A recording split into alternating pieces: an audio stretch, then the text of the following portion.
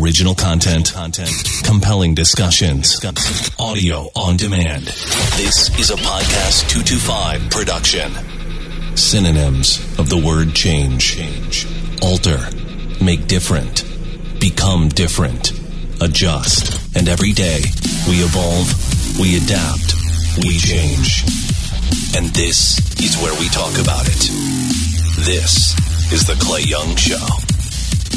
Thanks, Neil. What's going on, everybody? Welcome back to another edition of The Clay Young Show here at podcast225.com. Man, we have a great conversation for you today to share with you. We've got two ladies who are medical doctors who have a phenomenal backstory and a great perspective on a number of things, from COVID-19's impact on the country, and they have a personal story about that as well. A true example of hard work and perseverance, and they're right here in the capital city, and you will get a chance to meet the Doctors Shamlin, who will be in studio with me to talk with you about their lives. Hey, Smoke 'em If You Got 'em is coming up on May 23rd. It's going to be at 4 p.m. at Ben 77 Bistro in Baton Rouge. You can buy a ticket online right now at smokembr.com to learn about our great event and get your ticket and be out there. It's going to be nice. It's presented this year by Mockler Beverage and will benefit the Baton Rouge Law Enforcement and Criminal Justice Foundation. Got a lot more to say about that after the interview. I don't want to delay too long on that, but I got to tell you, you're going to enjoy meeting and hearing these ladies. We actually recorded the interview already. I recorded it last week and wanted to have a chance to meet with them. Their schedules, as you could imagine, are pretty packed. But they came by, we had a chance to sit and talk, and you will get to learn about them. The 2021 Smoke 'em If You Got 'em fundraiser, presented by Mockler Beverage. Sunday, May 23rd at 4 p.m. at Ben 77 in Perkins Row. Benefiting the Baton Rouge Law Enforcement and Criminal Justice Foundation. With live music, great food, and an amazing atmosphere. Raise money to support local law enforcement and first responders. Tickets are $100. Get yours at the door or smokembr.com. That's smokembr.com. Executone of Louisiana has been helping businesses in Baton Rouge save money on their telecommunications for over 40 years. Executone will help businesses upgrade their phones and intercom systems, save money, and never have to worry about local customer support. Doctors' offices, hospitals, schools, businesses, it doesn't matter. All kind have depended on the good people at Executone to upgrade technology and save money. I have a question for you. Do you like saving money? Sure, of course you do. Here's another one. Do you want to keep the most up-to-date phone and intercom technology while saving money? That's what it's all about. That's a no-brainer. Don't get sucked in by out-of-town companies who are not here if you need technical support. Executone has been here, and they believe in the value of customer service, baby. Don't take my word for it. Give them a call, 225-295-3500. That's 295-3500. Or look them up, ExecutoneLA.com.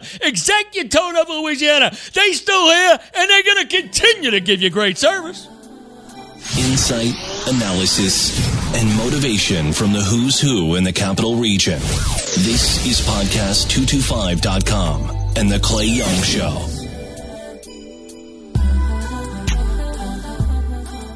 Back with the Doctors Shamlin, and I was just reprimanded for getting it wrong. Kenyetta and Tasha, doctors of internal medicine and pediatrics. Yes, that's correct. And they are here with us to talk a little bit about what they do and their backstory. First of all, how are y'all, ladies? We're doing great. Fine, doing great. Yeah, you know, George Bell has been singing your praises for a long time, and I'm glad to finally get y'all in here. We met 3 weeks ago via Zoom.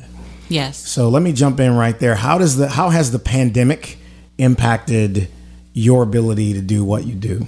Because I hated Zoom a year ago, and now I'm finding use for it. So what about y'all? How's it impacted y'all? Well, I'll tell you what has made us more aware of Zoom and telemedicine. As soon as the pandemic hit and everything shut down, we went straight to telemedicine. 100% telemedicine. And we're just now recently just kind of getting back into face-to-face visits with our patients. Okay. That is correct. So, you know, we as physicians, we're used to the the contact. We know that there's healing in touch. Yeah. And so I think doing telemedicine and trying to keep patients safe, because that's what it was about. You know, I think it was hard for us as physicians, although we'll talk about what happened early on. And actually doing telemedicine actually worked for us because we were sick with COVID trying to take care of patients in the very beginning. So it actually did work. But, you know, it's been a transition. And it's strange because in the beginning, the older patients, I feel like they really appreciated it. And I think it was great that within a week of everything shutting down, the insurance company said, hey, we're going to pay you to see patients telemedicine. That's the only reason it didn't happen earlier, even though we knew that everything was brewing. We were trying to be careful with the patients that were coming into office. And so it's been great. What was the hardest thing about it? Nobody was prepared for the reality of what the pandemic was going to create, but you both are doctors, and so you are dealing with people who are not always in an uncompromised position. So what was the hardest thing for y'all? With the pandemic? Okay, it depends on how you look at it. If you're looking at it from a practice standpoint, was lack of protective equipment. Okay. I feel like as physicians, we were just left out there. Like there was just not enough equipment to protect not just us. I mean, we went nights without sleeping trying to figure out how we were going to get enough supplies to not just protect us, protect our employees, protect the patients. And I think that's a lot when you're already as a physician dealing with so many And other everyone things. was scrambling.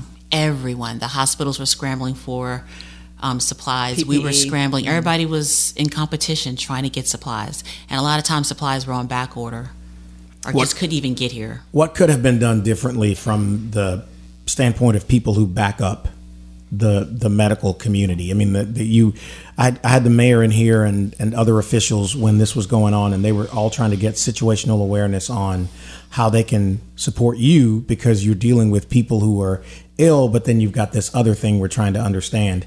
So, you know, what could have been done differently then? God forbid we ever go through something like this again, but if so, what would you say we should do differently from the perspective of doctors? I feel they should have prepared. When you look and see how much we had in storage as a country, we did not have it in storage, which is part of the problems. Everything from ventilators, the PPE, like we talked about, the protective wear, the equipment. We just weren't prepared. We weren't prepared with hospitals. We weren't prepared with protocols. I know we were scrambling, trying to get advice from different medical societies and organizations, trying to figure out how do we do this? How do we keep people safe? I just think we need to be prepared and have protocols in place. And I think we didn't do that. I think it could be more unified, and I think it has to start at the top, the government. That's where it needs to start, and it can't be state by state. It has to be one unified effort when it comes to a pandemic. A pandemic doesn't know Louisiana from Florida, from Texas, from New York. We're all the same. We're all in it together. The educating people on what they needed to do, what they could and couldn't do based upon the reality of the pandemic and whatever other pre-existing health conditions they may have had. How did you guys navigate that? It was about educating our patients that they have to take care of themselves. They have to wear their masks. And if they were high risk, even more so, you don't go out and do the things that you were doing before. So it was about educating them and just talking frank with them and just being honest. You know, truth be told, if it wasn't for the medical community and the sacrifices made by people on the inside, this thing could have been a hell of a lot worse. And you're hearing all these stories after the fact about the extra hours doctors and nurses worked to try to get to people and help people because folks were afraid because you didn't know what to do. People you knew who were healthy last week, went through this and there was impact. So now let's go back to the beginning with the both of you. What triggered a love affair with medicine? Why did you want to be doctors? Wow. We're the only physicians in our immediate family. We come from a family of educators. So I think we always thought to some degree we would be educators, which we do. We do it every day. We do it with patients. I know for me, and I don't know if it's the same for you, Kenyatta, we had a family member that died of AIDS. And it was back in the 80s, 90s when there was a stigma, especially in the African American community. And that really hurt me to see how everything unfolded, how the family treated him to a certain degree. And so that's what first got me interested in medicine. And And then from there, it just kind of took off. So, we kind of I know you went into the sciences as well. And then we had this interest in medicine. We worked at Pennington when Pennington first built. Tells you how old we are. And I would think that was our first experience doing some biomedical, doing research. And then from there, realizing I didn't really want to do things with test tubes. I really want to deal with people. Because, I feel like I connect to people. Yeah. And so that's kind of how I think, I got into it. I don't know if you agree, Kenyatta, if it was something different. No, I'm in total agreement. It was that particular family member that we had to experience what he experienced. I prayed. I don't ever want anyone else to experience what he experienced, from the family to the community. And then also we lost a really close uncle around the same time. And so I think that made me more aware of medicine, the healing aspect of medicine, and what could I do to make things better for people. So you get into it. Why have you decided to be in practice together or work together? Because working with family is always fun and never has any problems. So why'd y'all decide to work together and do this? I think it just kind of fell in place. I think Tasha and I, we're totally different, right? Totally different personalities, but I think we complement each other. We're like the yin and the yang. Okay. And I think we keep each other balanced. Yeah. But you can also motivate each other in ways that others can't, because you are blood. Right? Yes. How does your team handle, the fact that the bosses are not just related but sisters? This is what I'm going to say, Kenyatta. So as long as you have balance, it always works. Yeah. Kenyatta's the financial one. I'm actually the more creative one. And is that so, true? Is that true? That's okay. It's very true. Okay. Yeah, yes, I'm very creative. She's very cerebral. And so it comes together at some point. So I feel like when the employees want something, they know who to go to. Right. But my pastor told us, as long as you all are in agreement, you will always be successful, meaning my sister and I, because we actually are one to a certain degree, and we have to be in agreement for business to be successful, personal relationships, everything to be successful. That's, I agree. Yeah. It's a long story. If people who know us, they call us the twins. We're not. And the reason why they call us twins is they started me a year early in school. And so Kenyatta and I have always been together from kindergarten. We were actually in the same grade. And so wow. Our mom dressed us as twins. Yep. That's why people know us as twins. As the Shamlin twins, but we actually are not twins. We were dressed alike until what, 5th grade? Yeah, pretty much. And so Irish twins, I guess, if you want to call it that. Yeah. So the motivation, because you have a very educated family and the family that's involved in achievement. But having said that, did you run into any roadblocks, either collectively or individually, on this journey? It's a lot of school to become a medical doctor. So what about the journey? So you don't have to hold back, So I think there are multiple barriers. First thing, a woman, a female in medicine, I think in itself is a barrier. We left Baton Rouge, went to Houston, trained at Baylor. Houston's more metropolitan. And so the way people think, the way people interact, acceptance is different in a large metropolitan city versus coming back. So I think when we came back, first thing being women, and there are very few female physicians, I felt that there was a culture shock coming back. Second thing, being African American, that was also very difficult. In training, not just in college, but definitely in training, it was very, very difficult. But we didn't let that hold us back. And I remember complaining to my father about a situation I had where there was a racial incident with my medical professor. And my father said, Tasha, I was one of the first African Americans to get my PhD at LSU. And if I can do it, you can do it. And you realize that in the era that he grew up, and we're sitting here complaining, basically we need to suck it up and realize that our forefathers, those who have gone before us, have paved that path for us. And that we complain a lot, but a lot of times we just have to suck it up and say, okay, you have to be a trailblazer. I remember going to George, and I said, George, you have us in this practice. We really didn't feel accepted as women. We didn't feel accepted as African Americans at some point. And he said, well, Tasha, somebody has to be a trailblazer. I said, George, why us? And so, why not you? He helped us get our first job at the Baton Rouge General. And I appreciate that because someone has to be a trailblazer. And that's what my father was telling me. Somebody has to be a trailblazer. So guess what? It's going to be you. There you go. It's part of our responsibility, right? I'm in total agreement. I can remember the one thing that I can remember is Tasha and I did finish college in 3 years because we went to Baton Rouge High, and when you go to Baton Rouge High, you can finish with credit. Right. And so we started off as mid-year freshmen, but we finished in 3 years. And I can remember an advisor telling me, "You're not ready for med school, and you will fail." My mom and dad went straight up to campus and told them that you should never tell anyone that. And one thing my dad said is that you don't know unless you try, right? And we have prepared you to take whatever road you're going to take for the future. Yeah. And that's just one thing I remember. That he told us you could do anything you put your mind to. Don't let anyone ever tell you that you can fail. My mother used to tell me nothing beats a failure but a try. And that always kind of stayed with me because you never know. The example you set along the way, and we'll get to where you are now, having done this for so long, but what did you notice about others who were in your lane trying to do what you were doing, watching you do it? Because I believe so often people watch the hardest workers in groups, and it can kind of be motivation to keep going. Like your dad said to you, look at what I had to go through. If I did it, you can do it, which is a compliment to you, not a compliment to himself. And the way I hear it, it's like, I believe you got that in you. I had it in me. What about the people who watched y'all along the way? Were you aware that you were being a trailblazer, or did you think about that at all? Well, at the time when you're in the midst of it, you don't realize you're a trailblazer, right? When you get to the other side of it. So it's just the people that are pushing you to keep going.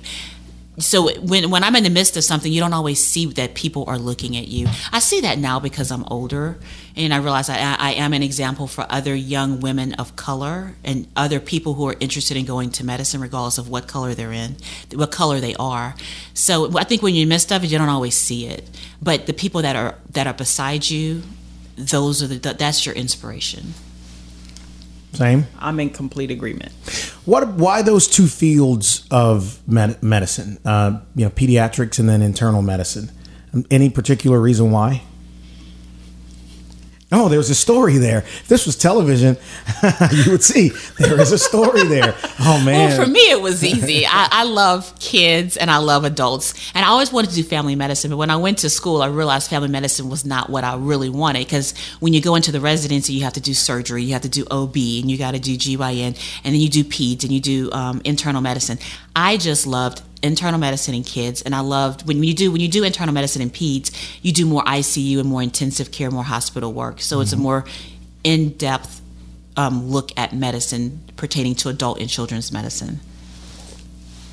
So this is why she's laughing over there. Right. So what you really don't know is the true story from kindergarten. Let's get the truth out. So this is what she hates to hear. When Kenyatta first went to school, and I'm gonna come back because it kind of flipped when we were residents. Okay. When she first went to school, she cried because she was a year ahead of me. So I was in pre-K, she was in kindergarten. So she cried until my father allowed me to go to school. Then they put me in a different class, and she kept crying. So finally, they put me in a class with her, and we were together ever since. And she's like, "Go on and tell the story. This is the story I tell."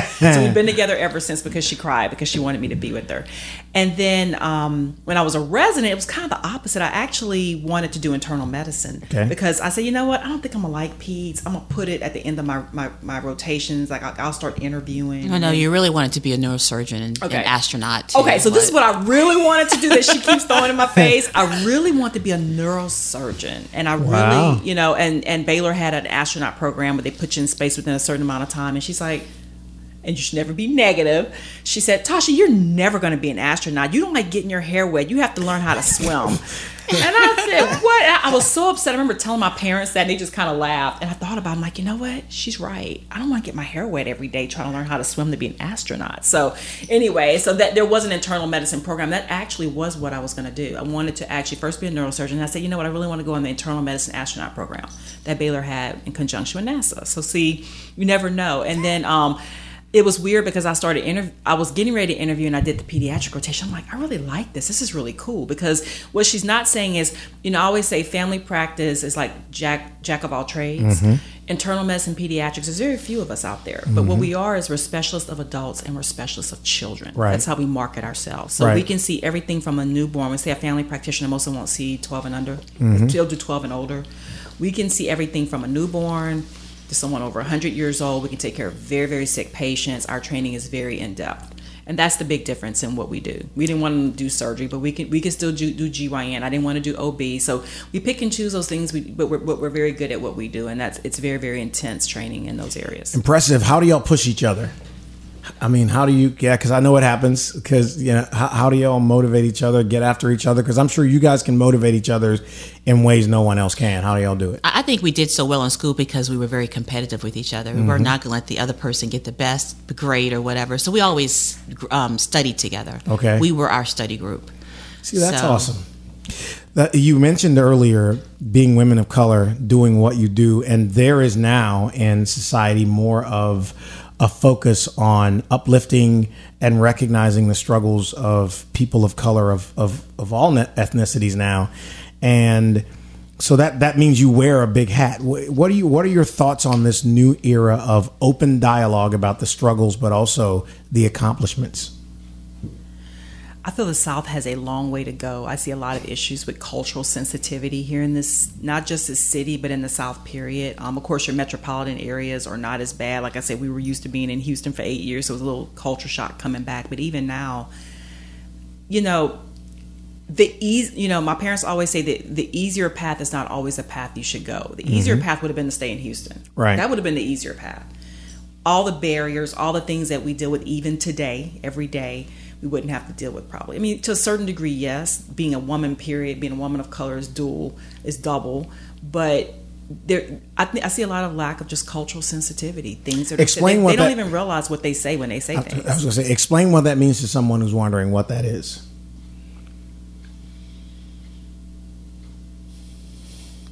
Well, not at the same time. You want to give an example? Yeah. It's really hard. I mean, because you can do that. They're trying to be so polite. So typically, clearly you are meaning a comment that is made where someone doesn't recognize an inherent discrimination aspect or tone to it when they say it. And like you said, they don't know because there's a lack of cultural awareness, even not just gender-wise, talking to women, but women of color and running into that. And I get that you guys want to be very polite and diplomatic about that thing. So I won't press the point, but I'll twist it to move to here. How do you avoid letting it impact you when or if it happens?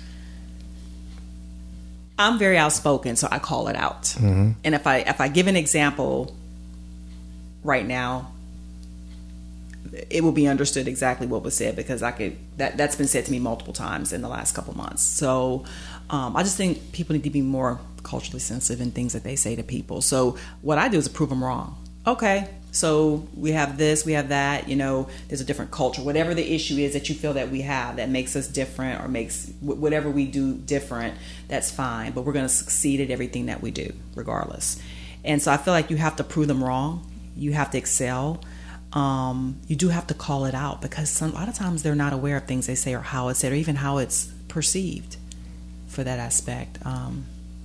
I agree. So don't let something like that negatively impact you, but let it positively push you towards the next step to prove them wrong, for them to see that, for you to be pushed to the next level, to give you inspiration to keep going. That's the way I see it. And I do believe you should call it out. And there are ways in which you do it. You have to be also politically correct when you call it out, because most times people don't realize it. Most times they don't. They just don't, because we tend to live in bubbles, right, in this society.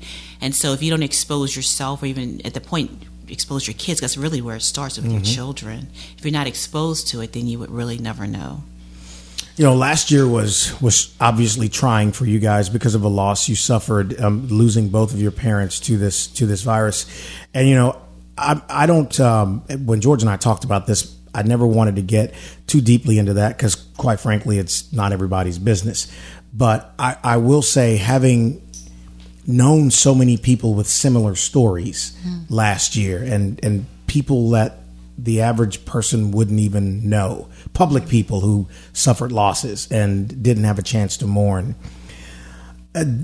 Just if you could just say what that was like in as much as you would like to, and then what your motivation or encouragement to others who went through similar circumstances would be.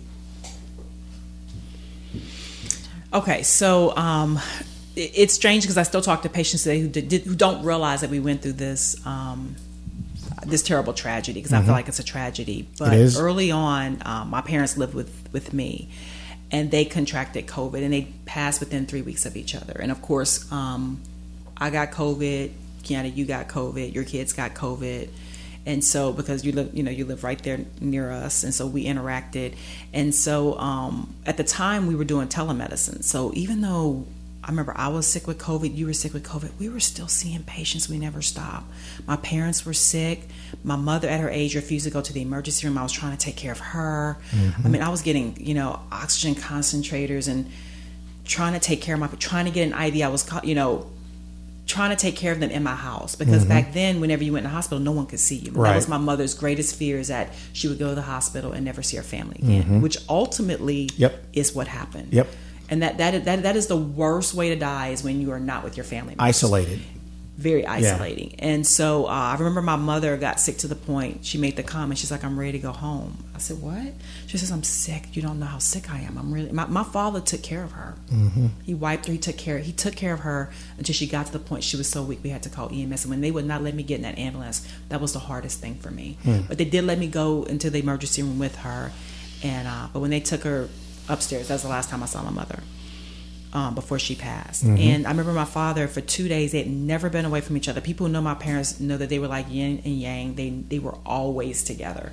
And so 2 days later, he said, he came in the front, he said, I'm ready. I said, you're ready? He's like, I'm ready to go to the hospital. And that's when I knew he was not feeling good. He was having problems breathing. But it was once again tragic. And I remember once again bringing him to the emergency room.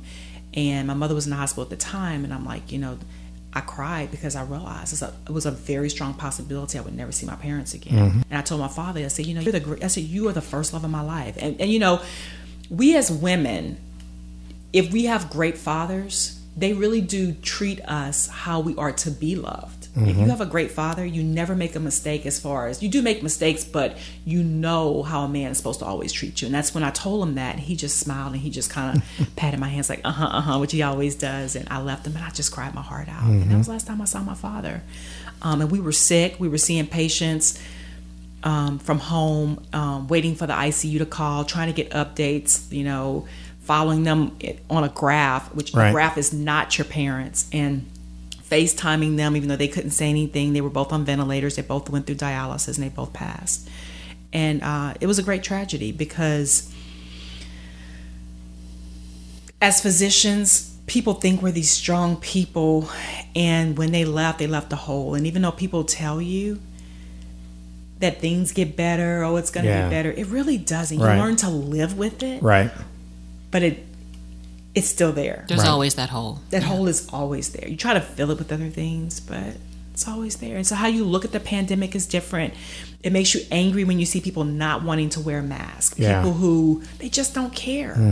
And you're sitting there putting your life on the line. These physicians, these nurses, we're burned out. Most of us have post-traumatic stress disorder, whether people call it that or not. I remember thinking, after I get through this process, I'm going to have PTSD, because I am so devastated by the loss from this pandemic. And we're still going through it. It's every day you take care of patients, even though it's better now. This is, can you please screen the patient at the door? You hear the patient coughing and short of breath in the next room. You're like, you try not to bring patients into situations where you have a large number of employees who may or may not be vaccinated for whatever reason, because a lot of times there are cultural reasons. I'm going to get to that in a minute. And so it makes you angry, because I'm like, can you just triage patients? Can we not bring sick patients in here that could easily be seen, say, over the telemedicine or whatever? And it's just just wanting people to be more cultural. But whenever you lose someone with it, I think the way you view this virus and this pandemic is different. But definitely a loss to the community. They were great educators. We're their legacy. We talk about this all the time. just forever changed. It has made me more compassionate about the virus, about vaccinating, about getting my patients vaccinated. And I think when they see that their doctors have experienced such a loss, it just brings it home. Mm-hmm. And it just, I pray it makes them do what they're supposed to be doing. Right. And then what are your thoughts to people who, like you said, Tasha, it doesn't get better. You just learn to live with it. There are people still dealing with it now. What's your encouragement to them? The same thing. I had a patient today I just saw who lost her mother to COVID about 3 weeks ago. Mm-hmm. And she said, she said, the hole is there. I said, I said, guess what? I'm not going to lie to you. It doesn't go away. I'm very honest with them. But get vaccinated. Like Kenyatta said, you just have to educate them. You have to educate them. Because I tell people, I want you to get vaccinated so you never go through what I went through. Because, we don't necessarily vaccinate for ourselves. We vaccinate to protect others. Mm-hmm, mm-hmm. That is the problem with the mentality of this country. It is a me mentality. It can't be. You have to care about others. You have to. I got, I guess over a month ago now, I had my second shot. I got vaccinated and at the first opportunity I could. And in talking to people about the vaccination, you hear some of the most ignorant things from people. And some of it is born on social media, which, I often call a cesspool of ignorance. And one of the things somebody said to me was the reason why they didn't want to get the vaccine was they didn't want to be tracked. Like, dude, you tell Facebook everything about your life, where you eat, when you're eating, where you go. And why the hell does Steve Jobs care about what you're doing with it? So, but then there's the other side of this that I did find, although I didn't agree with it, I found it a legitimate reason to be concerned. And that is the stories people told about how they were impacted after having the vaccine, the 12 or whatever hours that they went through with it. And some people were nervous about that. So, and I didn't experience it, knock on wood, but no problems at all. But what about that? Your thoughts on the vaccine? I know you both support people getting the vaccine, but what about some of the misinformation that's been out there? Well, you know what? I support it now, but I'm totally human. I had a lot of reservations initially. Oh, you were against it too. I'm not going to say against it, but I wanted to wait. Okay. I wanted to wait because think about what our community has been through. The Tuskegee experiment is the first thing you think about, right? Yeah. And that impacts each one of us. So when things like this come out, that plays a part in each one of us. I know it does. And because I talk especially to my older patients, that's what they think about. Can we trust the government? It took a lot of prayer for me to say, go ahead and do it. I did it early, like in December. I think it came out about October and November. I did do it the end of December, beginning of January. I don't regret it. I did get sick. I got, the first time was just a little sore. And the second time I felt like I had the COVID all over again. That's what I heard from people. But guess what? It was 24 hours. You go to bed, you wake up, it's gone. Yeah. You have your life. Yeah. Right? If you don't vaccinate, very likely, and you get sick, you don't know what you're going to experience, how long you'll have it, and what are going to be the complications of it. And will you make it out? And I'm going to say this. The fact we had a vaccine that came out, the single vaccine, and a lot of it did get put out in the African American community, and a lot of the churches gave it, I think that has set us back. I'm just being very honest. Explain what you mean. The Johnson & Johnson vaccine, I'll give you an example. A patient came in and said, so I know the biggest question I get now is, if you had to guess what percentage of your patients you think are actually vaccinated? Probably about 20 maybe. Probably about 15, 20, 30%. So the biggest question is, which vaccine do I get? And I was always like, I read the medical journals. It's best to get vaccinated with something and nothing, et cetera. I'm like, no, you need to get the 2-part vaccine. And so a patient told me, well, my pastor said, okay, we're talking about education in the community, says the Johnson & Johnson is the best vaccine. I said, really? Is that because that's the only vaccine your church gives? And she looked at me and said, yes. I said, yes. And I said, I'm telling you, this is the vaccine you need to get. And so once again, I think that leaders in this community, and I don't care if it's church, government, city, hospital, we need to educate people and not impose what we think onto people that's not founded, information that's not founded. I agree with you, and nothing I will say about how and why I agree with you will avoid getting me into trouble. So I'm just going to move on to the next thing because I want to go some places. But it's all good. As we record this show, it's Friday, and we're going to be good. But you just don't wind me up like that because. But anyway, moving on. So now I'd like to ask about legacy for the two of you. What do you want your legacy to be? I know you're not in the place in your life where you're thinking about that all the time, but it should cross your mind some. That's hard. I mean, it's hard. I just want to be a person like my parents who made a difference, that people remember you. Don't you think you are? I never think about it. When you're going through it, you never think about it, right? It wasn't until my parents passed that I realized, wow, their legacy, how many people they touched. It truly affected. They truly They're touched still touching so people. many people, yes.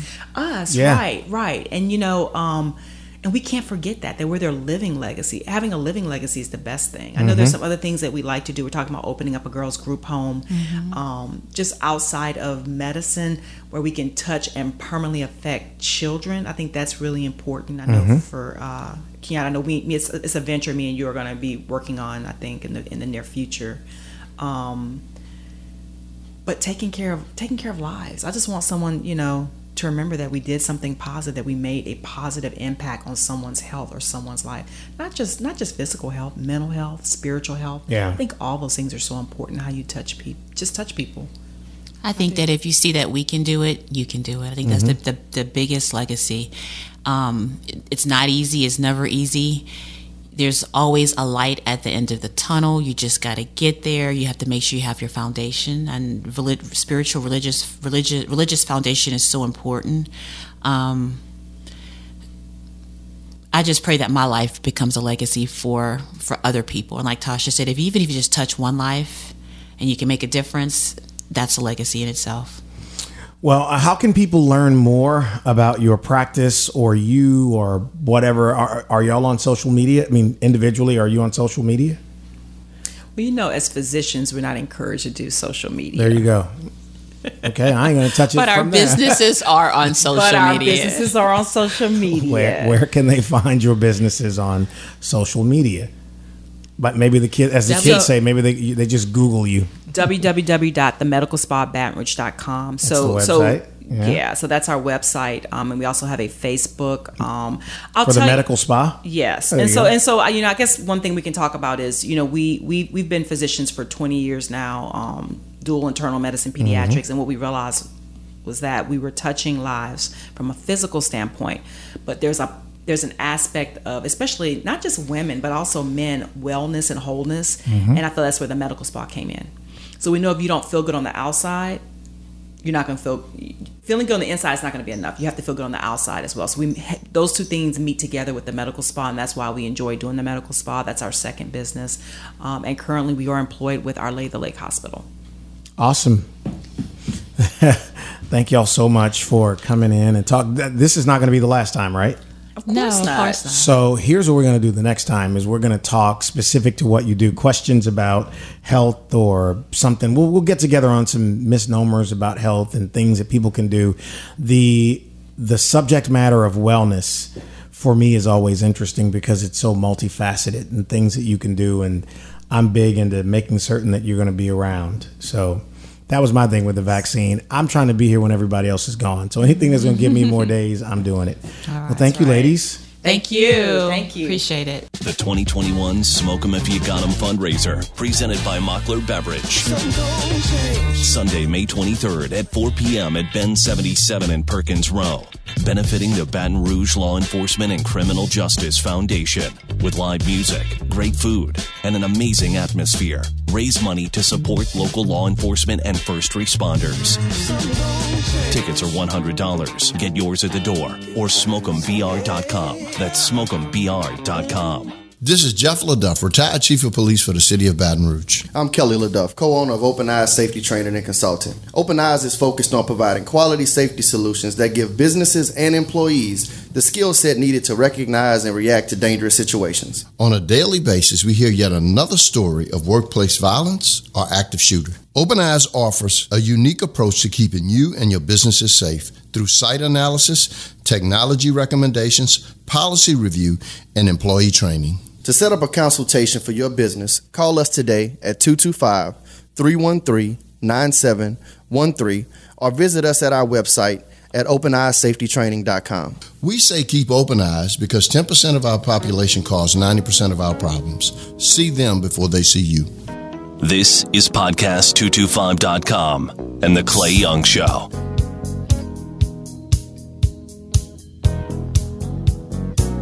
I told you they're delightful ladies, super smart, and it was great to have them in studio. We'll get them back later in the year to talk about matters of health. Pick their brains, get you a little free medical advice. How about that right here on The Clay Young Show? So Smoke 'em If You Got 'em is coming up on Sunday, May 3rd. It is our annual fundraiser.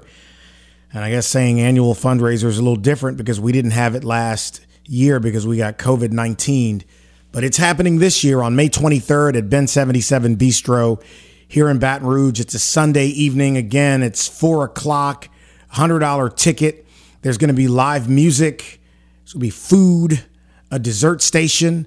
Sponsors include Geico, Pest Stop, in addition to our title sponsor, Mockler Beverage, Open Eyes Safety Training and Consulting, and Clay Young Enterprises, raising money to benefit the Baton Rouge Law Enforcement and Criminal Justice Foundation, a nonprofit organization that works to build a bridge or help bridge the gap between law enforcement and the communities they serve. We're also supporting public safety here in the Capital City region, and I'm excited about what we're doing. It's off to a pretty good start. We've already provided vests for the constable's office. We have made donations to 5 local organizations, actually talking to another one now about a summer program. And there's so much on the horizon, but trying to do good work. I sit on the board, and I'm looking forward to what we're going to do there. And we're raising money for first responders and law enforcement and our community right here in East Baton Rouge Parish. So if you want to know more about the event, log on to smokembr.com. That's smokembr.com to learn about this year's Smoke 'em If You Got 'em. Should be a great one. Should really be a great one. All right, that's it. Quick opening, quick closing. You can follow me on Twitter at ClayYoungBR, on Instagram, Clay_YoungBR, and just Clay Young on Facebook. And my email address, if you've got feedback that you'd like to pass along to the doctors, Shamlin, or make a show suggestion, or just tell me what you think, that email address is clay@podcast225.com. Until the next time, stay safe, be great. We'll catch you here on The Clay Young Show at podcast225.com. Thanks for listening. Join us next week for another edition of The Clay Young Show.